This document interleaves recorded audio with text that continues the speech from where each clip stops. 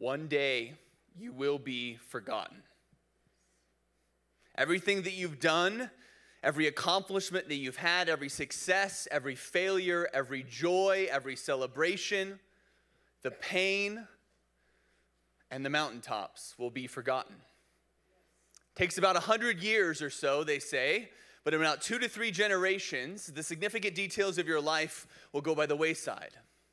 You soon become only a list in maybe an Ancestry.com.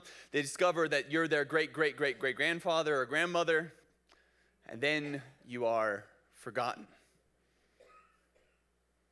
And that's the message. No, I'm just kidding. No, it's great to be with you this morning. My name is Sawyer Trapp. I'm one of our pastors here. And normally we go to church to get encouraged, right? We're like, man, that worship was great. And then you just dropped that bomb on me. But that's true, right?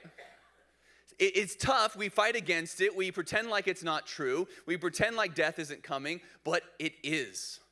All of us one day will be forgotten. And that's actually what this whole series is about, because we are not going to pretend like that isn't true. We're actually going to pretend like that is. And if that is true, then every single thing we do actually has, believe it or not, more significance. Because we will be forgotten, because the significant parts of our life will go by the wayside, then the question we have to ask ourselves is, what are we doing to leave a legacy? This series is called Multiplied, and it's all about the impact that we're having right now in order to make an investment in the future. That the choices, the decisions, the way we do things, the impact that we have today can actually create a legacy and invest in the future to outlast us. That long after we are forgotten, like we have gone the way of the worms, our legacy, our impact, the choices and decisions that we've made right now can make an investment in the future. And if that sounds captivating to you, even if it doesn't, I encourage you to commit to this whole series. This will lead us into Easter, and it's all about the small decisions that we can make now to make an impact tomorrow.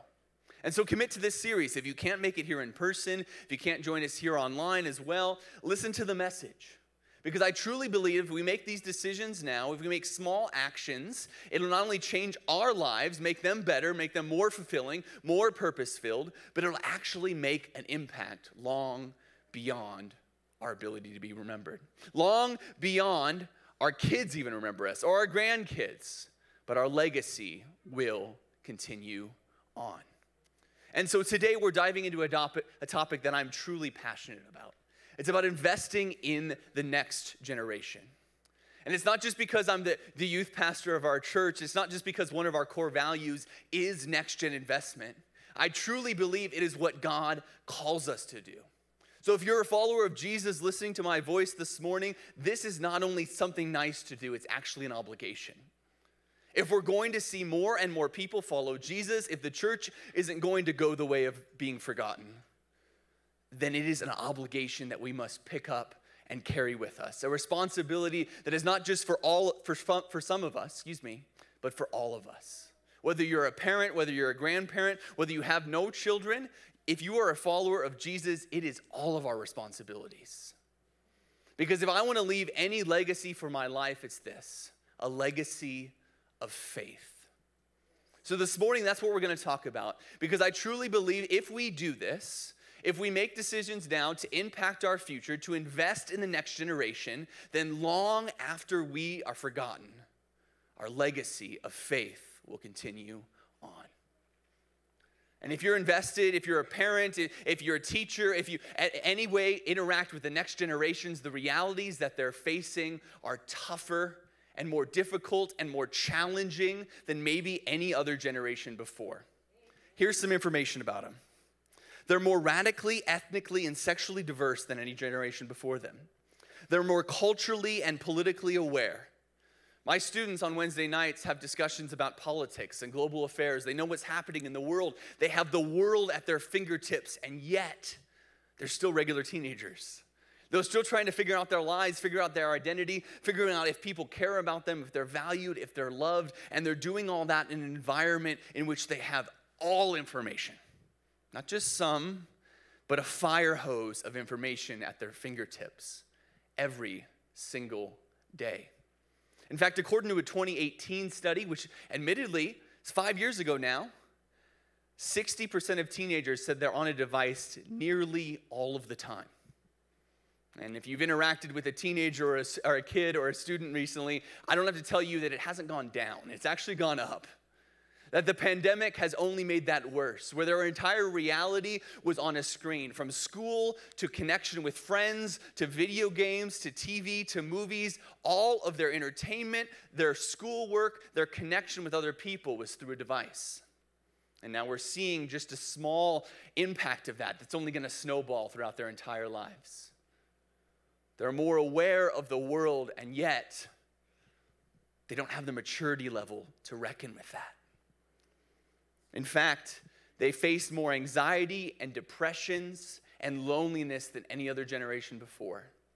In fact, according to an article in Psychology Today, that the average high schooler faces the same level of anxiety as a psychiatric patient did in the 1950s. That on an everyday basis, the next generations, Generation Z, Generation Alpha, and ones after them are facing more questions, more doubts, more worries, more loneliness than any generation in history. To sum it up, one article said this: they're overstimulated, overwhelmed, overconnected, and they're over the status quo. If you've interacted with any kids or teenagers recently, that might describe how you're experiencing them. And yet, God has not given up on them. God has not given up on them, and I truly believe that we can do a lot better than what we're doing right now. Because if that is the reality that they are facing, if that is the world that they have at their fingertips, if that is their school lives, their family lives, their friend life, then we can and we must do better. If we're going to leave a legacy of faith, it has to start right now. And it isn't just my opinion as our student pastor of our church. It's actually God's opinion. And I want to show you that today from his word. So we're going to jump into the book of Psalms. And in Psalm 78, it walks us through what that looks like. Because this isn't just a problem that we face today, passing our faith to the next generations. This is the mantle that God has called all believers throughout history to do. So if you want to turn with me in your Bibles or open up your phone, or you can also use the YouVersion Bible app. If you click the menu and click events, you can also do it up there as well, and follow along with me in Psalm 78. It starts off like this: My people hear my teaching, listen to the words of my mouth. I will open my mouth with a parable. I will utter hidden things, things of old, things we have heard and known, things our ancestors have told us. And then verse 4, we will not hide them from their descendants. We will tell the next generation his praiseworthy deeds of the Lord, his powers, and the wonders that he has done. You see, it is our responsibility as followers of Jesus, as believers in God, as people of faith, to pass our beliefs down to the next generation.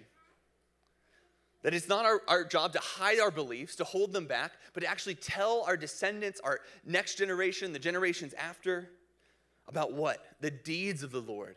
The way that God has moved throughout history and in our lives, his power, who he is, his character traits, and the wonders that he has done. You see, we're only one generation away from the church ending. Have you ever thought about that? That if we don't pass down our faith, one day we will be forgotten. We'll no longer be here. And if the next generation doesn't say, hey, I'm for Jesus, then our church, the church, will end. And so if we're going to leave a legacy of faith, this is true, that we can't give up. So don't give up. Instead, pass it down. It's very easy when we look at the realities that our kids and our students face, when we feel unequipped to deal with what they're facing on a daily basis, or we watch the news and we just see all that's going on and we're like, what can I do? I'm only one person. I can't go out there and fix the world. No, you can't. Somebody just said it, actually. I just heard it. But you can fix one person's world, right? You may not be able to fix the structural problems and the institutions. You may not be able to get teenagers off their phones, but you can invest in one teenager's life. You can make choices for your family to make church a priority. You can say, you know what, we could have a lot of other things going on, but we are going to go to church as a family. You may not be able to make a difference in the lives of all kids, but you know what? You can serve in Arise Kids right now weekly and make a difference in the lives of kids every other week, weekly, whatever you want to do. But we can't just give up. The stakes are too high. The opportunity is actually too great. Because I truly believe this is true. I love the words of Billy Graham. He had this to say. He says, there's a great identity crisis among students today. Who am I? What is the purpose of life? Where did I come from? Where am I going? He continues on. He says, and unless God seals the vacuum among youth today, then some other ideology will. Because young people must have a faith. They must believe in something to find fulfillment in their lives. And as true as that is right now, Billy Graham said that all the way back in 1971. And so if it was true then, oh my gosh, is it so true now? Because our students, our kids are getting messages bombarded at them day after day after day. People are telling them that this is who they are. This is who you're going to be. This is what life looks like for you. This is what you should value. This is what you should belong to, whatever it is. And it's not just a problem for kids, right? These are all questions that we ask ourselves. Who am I? What am I supposed to be doing? Where do I belong? But I think as we grow up, we just experience these things at a deep, deep level. Because it's not wrapped up in our work. It's not wrapped up in the things that we do, but it really gets to the value, the deep, deep level of who we are. And so if we give up, if we just say, throw up our hands and say, hey, kids these days, they got to deal with it themselves. Or if we just say, hey, I'm just going to pray and hope for the best and not step in ourselves, that God wants to use you. If we give up, then we're giving up on our kids and students to just listen to the messages that the world and their lives had to offer. And let me tell you this, it's not going to work. Because the life that Jesus offers, the identity and purpose and truth found in Jesus is so, so much better. And so we can't just wash our hands and give up.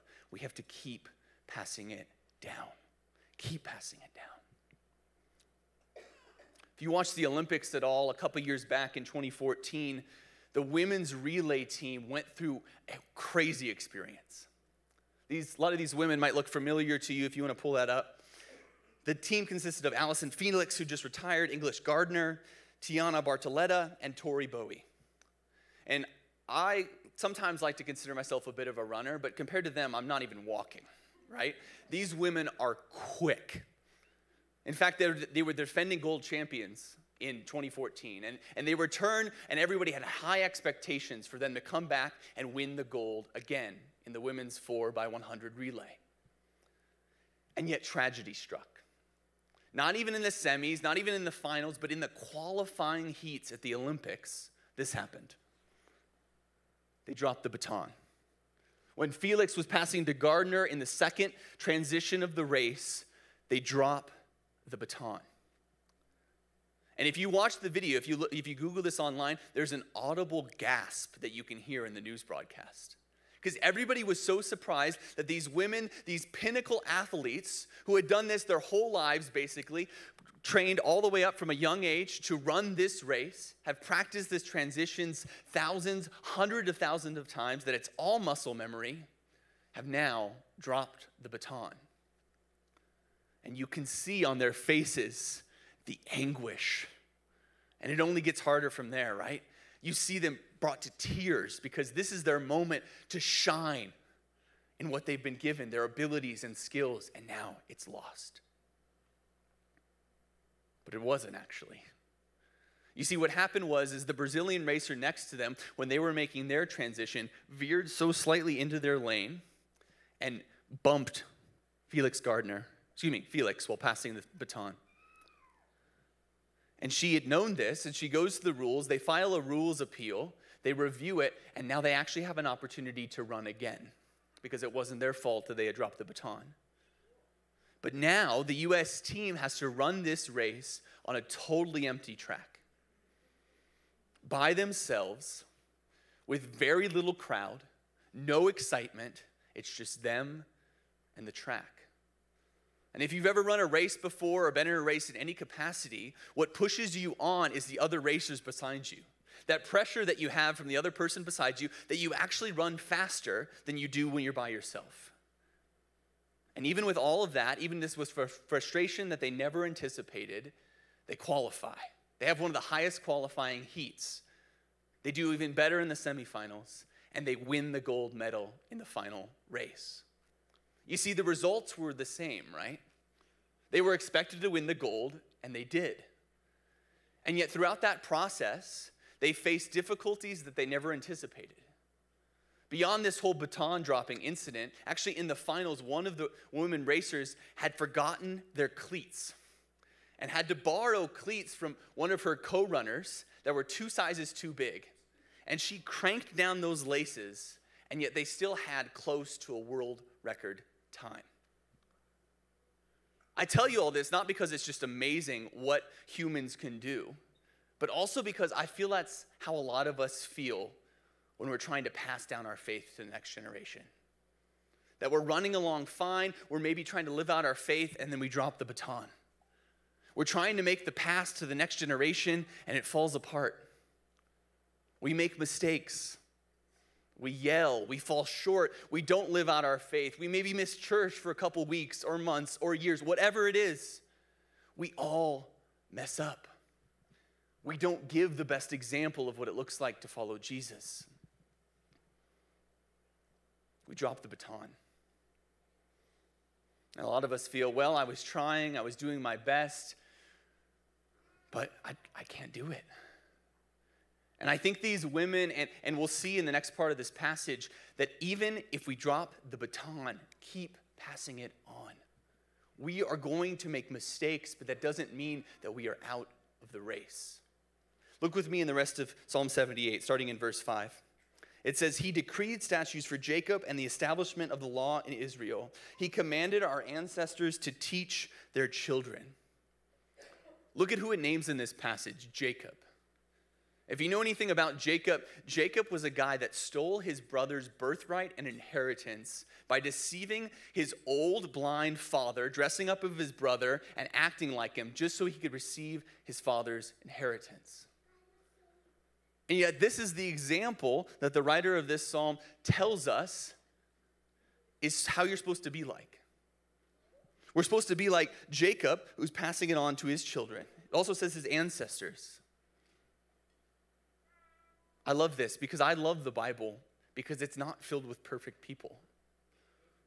It's filled with some pretty awful bad people, actually. Think about it. Adam and Eve in the garden, they're doing great. They sin, they mess up. What happens in the next chapter? Brothers kill one another. What happens after that? God calls Abraham. Abraham lied. Twice, yeah. Even after that, his son Isaac pretends that his wife is his sister. Jacob stole a birthright. Jacob's son sell one of his brothers into slavery. Moses was a murderer. And that's just Genesis and Exodus, right? There's the whole rest of the Bible filled with imperfect people doing amazing things for God. So if those are the ancestors that God commanded to teach their children about faith and about God, then that means we can still do it too.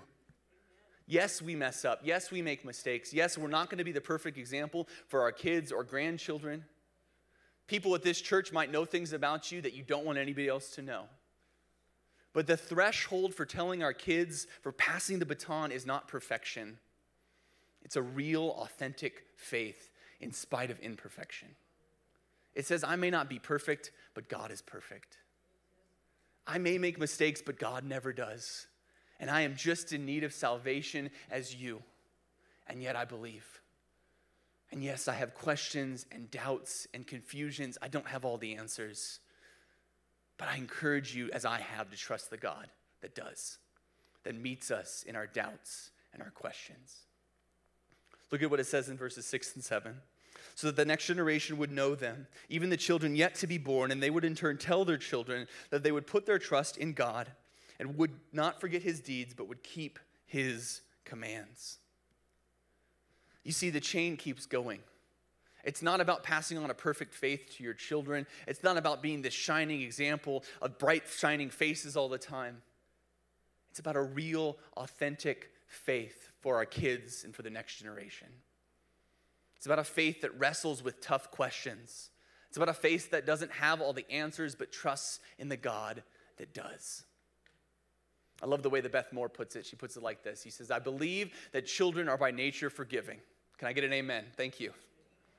I don't think that children expect their parents to be perfect. I think they demand that their parents be real. And let me tell you, after working with our students, that they just want something real. In a world that is all fake and fake news and people posting and whatever and nonsense, they just want something real. They want to be seen for who they really are, not who they pretend to be. They want a God that answers real tough questions, not just a smiley face on a Sunday morning. Please be happy on Sundays if you're happy, but if you're not, then be authentic and real to who you are. So even when you drop the baton, keep passing it on. As a youth pastor, one of the numbers that keeps me up at night, is 50 to 70%. Have you ever heard this statistic before, that 50 to 70% of high school students, when they get to their college years, will drop away from church attendance and lose their faith? 50 to 70%. Keeps me up at night because I see your students week after week. And when the moment hits me and I think about over half of them, over 7 to 10 out of them losing their faith once they leave my ministry, it breaks my heart. I hope it breaks yours too. Because our students are facing a world that is more difficult and tough and complex and so many other things like never before. They need a vibrant faith that answers tough questions, that loves people, that cares for people, that goes out and seeks the good of a city and justice. They need a faith like that's presented in the Bible. And as hard and as difficult as that is, it's not a unique problem. It's not a problem that we just started facing a couple of years ago. If you want to look with me in Judges 2, this is a problem that Christians and believers in God have faced all throughout history. It says, after that, the whole generation has been gathered up to their ancestors. Another generation grew up who neither knew the Lord or what he had done in Israel. And what happens? The Israelites did evil in the eyes of the Lord, and they served the Baals. Baals were the gods of the people that were around them. You see, what happens is if we give up, if we don't pass it down to the next generation, if we say, you know what, they're facing problems that I'm not equipped to face or whatever it is, if we don't pass the baton now, then there will be a generation that is raising up who doesn't know the Lord or what he has done. That was a problem then in Judges, and you look to see what happens. God sends judge after judge after judge to call his people back to the way of his living, to say, I have something better for you than what the world offers. Same thing is true for the next generation. We are increasingly seeing a generation that is growing up that doesn't have any faith, that doesn't believe, that doesn't know who God is or what he has done. But don't lose hope. God's not done. He's not done. He's working in the lives of our kids and students powerfully. And it's actually in the same way that he did then. Because look at what the problem was. Look at Judges 2, verse 7, right before it. It says, the people served the Lord throughout the lifetime of Joshua and the elders who outlived him, who had all seen the great things the Lord had done for Israel. So that sounds all great. What happens in verse 8? Right after that, Joshua, son of Nun, the servant of the Lord, died at the age of 110. And with Joshua, the faith of that community died too. God had to pull them back. God had to remind them of how he'd been working in their lives and in their community, how he designated them as a special people to point people to him. And for so many of the next generation, our kids and our students, the same is true. Faith is dead. They don't see it vibrantly in their lives. Maybe for many of us in this room, we came to faith later in life. We didn't have good examples, good parents, good ideas of what it looks like to follow Jesus, and yet God found us anyway. But what if for our kids and our students, for the next generation, that they could have an example like you and like me? Not perfect, but real and following after Jesus. And this is true. I want this to be true of our church, that we are the example that we wish we had. Think about as you grew up, all the problems that you faced, all the difficulties and questions. What if you had somebody invested in your life who cared about you, that was maybe a few more steps ahead, that said, this is what following Jesus looks like. I may not have all the answers, but I care about you. I love you. I value you. Actually, I was truly blessed to have examples like this in my life.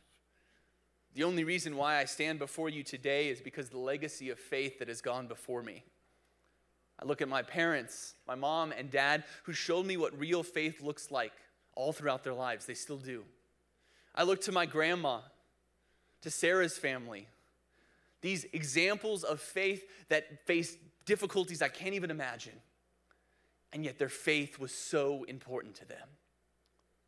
My own youth pastor, the adult volunteer who helped us start a worship service that were led by high school students, who looked at me as an acne-filled, spiky-haired, punky kid with all the right answers and said, hey, you're going to lead worship by playing guitar. Changed my life. I look at my high school history teacher. I look at my campus pastor at college who said, you know what, that calling that you experienced at a young age, God is actually calling you to actually be a pastor when I thought he wasn't. I thought that was over. The only reason why I stand here today is because of the examples that I had.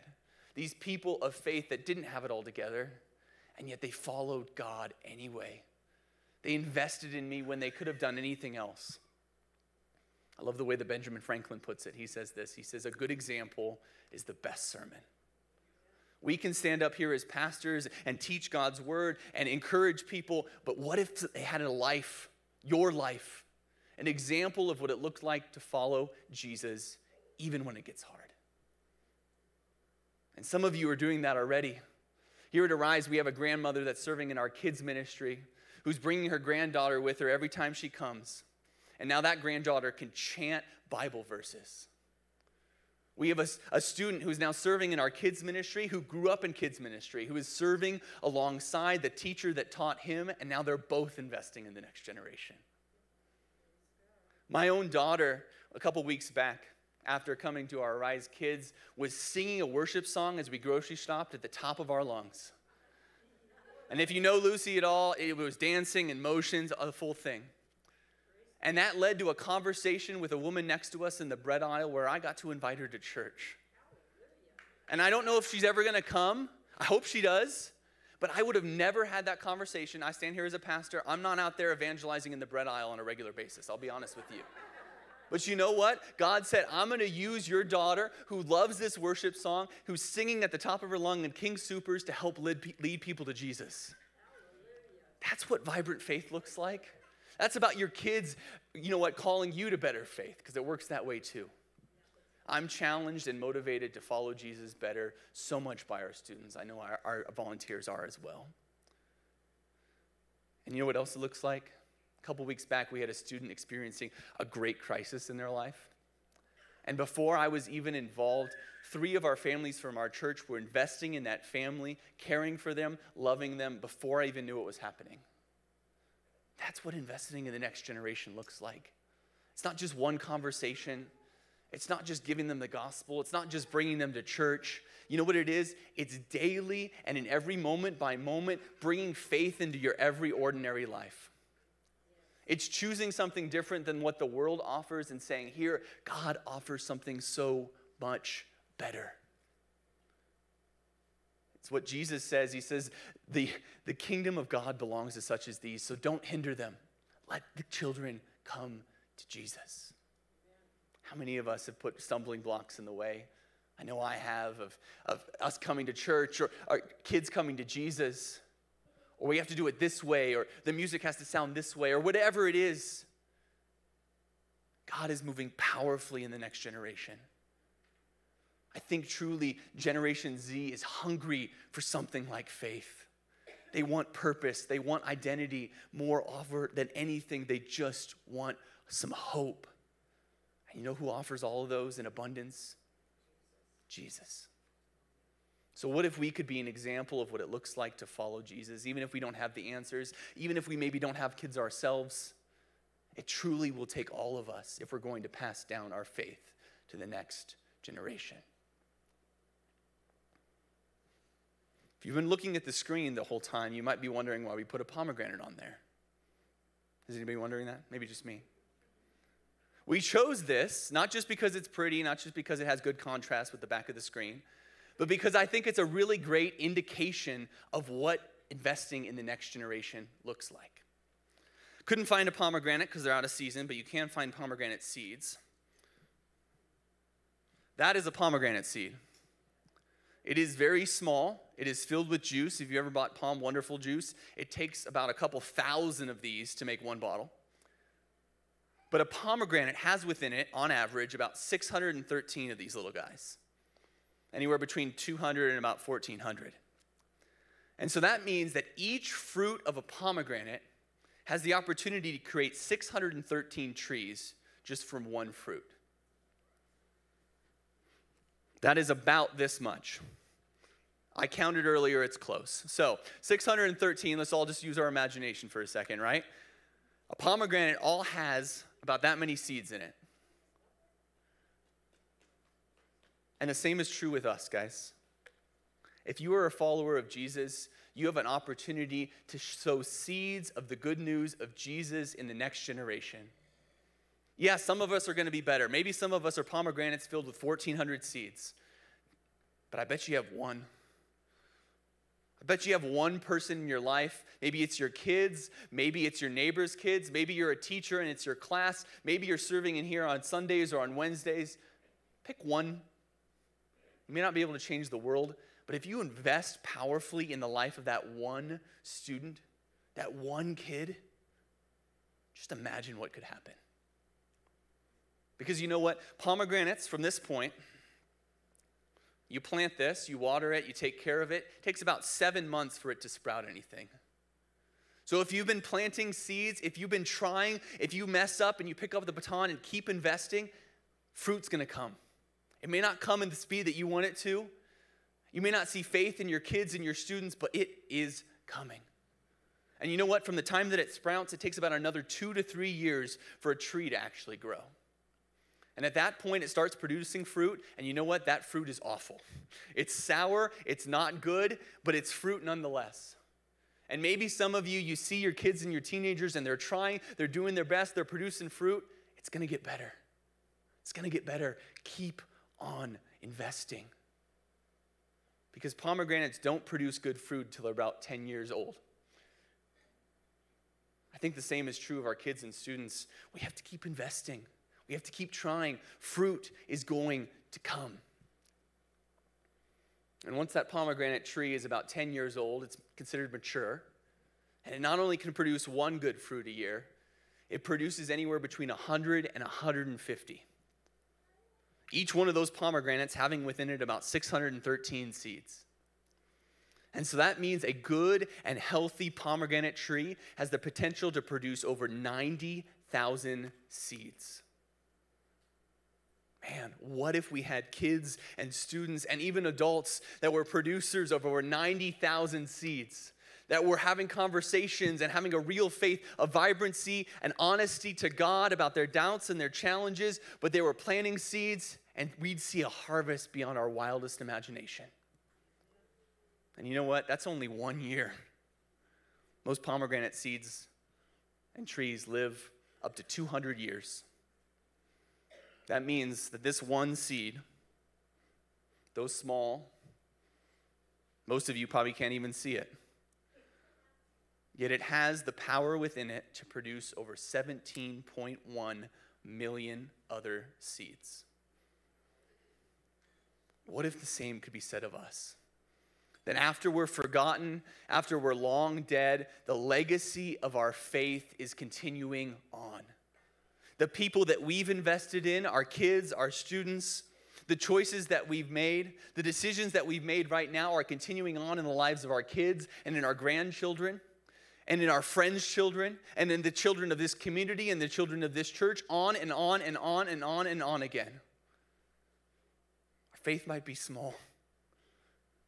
Jesus says it only takes a mustard seed. That's even smaller than this. You have within you the power to leave a legacy of 17.1 million people following Jesus. But I think Jesus' words are so true. In Matthew 9, he says this: when he saw the crowds, he had compassion on them because they were harassed and helpless. Man, does that sound like our kids and students, right? Like sheep without a shepherd. They don't have a good example. But then he says to the disciples, the harvest is plentiful, but the workers are few. And then verse 38, ask the Lord of the harvest then to send out workers into his harvest field. Friends, I think the harvest is plentiful. I think God is doing something powerful. We've seen it in the revival in Asbury. We've seen it in our kids and students deciding that the life that they're offered by the world around them isn't good enough. I see it in our students on a weekly basis. They're asking questions of, how do I answer this question from my other friend? How do I live like Jesus around me when nobody else is? I see it. God is doing something powerful. Harvest is ready. The opportunity is there. But it takes all of us. It's not just me as the youth pastor of our church. It's not just our kids and students volunteers. It takes every single one of us. Parents, choose to invest in your kids. Even when it's hard, even when it's challenging, even when you're given up and you're crying and you're overwhelmed, pick it up. Keep passing it on. If you have an opportunity through family or through friends to invest in the life of another student, don't take that opportunity lightly. God has put you in the place and the relationships that you have for something powerful. He needs you. And right here at our church, we have opportunities to serve right now in our kids ministry and our student ministry. We're seeing more kids and students on a Sunday and Wednesday night than we have ever since I've been here. It's been amazing to see. It's exciting. We just opened our babies classroom. We're set to open another classroom here in about a couple months. Once we open the balcony, we're going to change the office to make another kids classroom. Our student ministry is growing. We had more students come to winter camp since I've been here. They're inviting their friends. They're ready. They want something more. But they need us. They need us. They need us to pass it down. You have within you the power, God's power, to transform the life of our kids and students. Are we going to leave a legacy? Or are we going to be forgotten? Let's pray. God, you're so good. We thank you for the work that you're doing, that you haven't given up on the next generation, that no problem is too big for you to face. God, and that you invite us to something powerful to change and transform hearts. Not that we can do it on our own, but through the power of your Holy Spirit.